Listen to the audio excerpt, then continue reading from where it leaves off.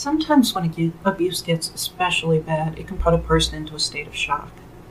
This can be expected when someone is beaten or raped, especially by someone known to the victim, but it happens at other times as well. In cases of narcissistic abuse, sometimes a narcissist can be much like a machine gun of abuse. They are shooting out abuse after abuse after abuse in a very short period of time. The victim doesn't have the time to cope with one episode before another comes along and then another and another. Or the abuse can be simply so outrageous that it's unbelievable. When either situation happens, victims can go into a state of shock. I believe this happens because the brain is trying to protect the victim. A state of shock gives a person time to kind of come to terms with the things that happened. Unfortunately, though, it still can be quite difficult to go through. Focus and concentration can be hard to come by. You may feel very spacey. You also may miss things you normally notice, such as if someone's making a joke. And you may not be able to identify your emotions. You know you feel a lot, but identifying exactly what you feel can be rather difficult. During the last few weeks of my father's life in October of 2017, due to the constant inundation of abuse my so-called family inflicted on me for not saying goodbye to him, plus I also had my own grief, I experienced shock like I have never experienced. That's really saying something too, because I experienced shock on a regular basis growing up due to the constant abuse from my mother, especially when I was in my late teens. But at least on a positive note, I learned about shock caused by abuse, and I thought I would share what I learned in the hopes it'll help those of you watching this video. I don't think it's a good idea to try to get over shock right away. It happened for a reason, and that reason was to protect your mental health. Don't try to force yourself to get over the shock or get better right away, because obviously you're not ready to cope with what happened just yet. Shock kind of reminds me of repressed memories in a sense. Forcing them to come back to the forefront of your mind can cause you more suffering than is necessary. Just let the shock work through, and it'll work itself out. It really will. It will lift when you're ready, and also when you're able and willing to face what the shock is protecting you from.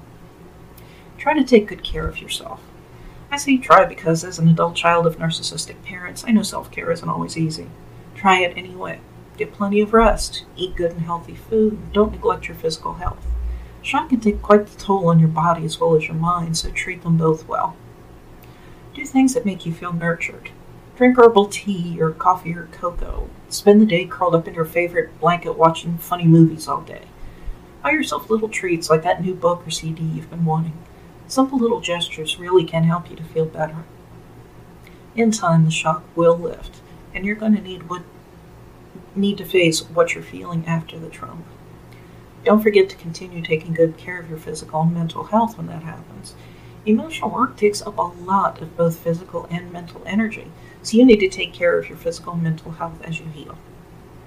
I noticed something about my situation that I can't help but think others have faced as well.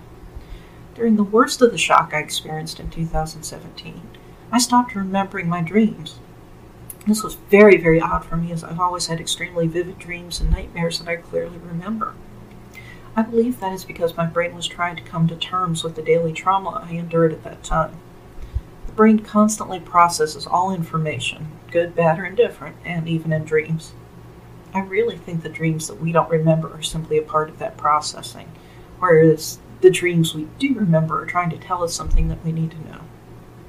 I did finally start remembering some of my dreams about 5 weeks roughly after the last traumatic episode surrounding my father's death.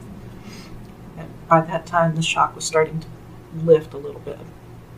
Also, speaking of dreams, I find it very helpful in understanding my emotional health to follow what my dreams are. I really advise paying attention to your dreams once you begin having them again. Write them down. Look up dream symbols to help you understand what your dreams are about. Also, ask God to help you understand them. You're going to be surprised, but you're going to find some very valuable insight in your dreams. Anyway, if you have experienced or are experiencing a state of shock after times of extreme abuse, you are not alone. It's okay. You're not crazy and you're not wrong. You're normal. Just let things work out on their own and don't force anything. You'll get through it. You may not feel like it, but you will get through it.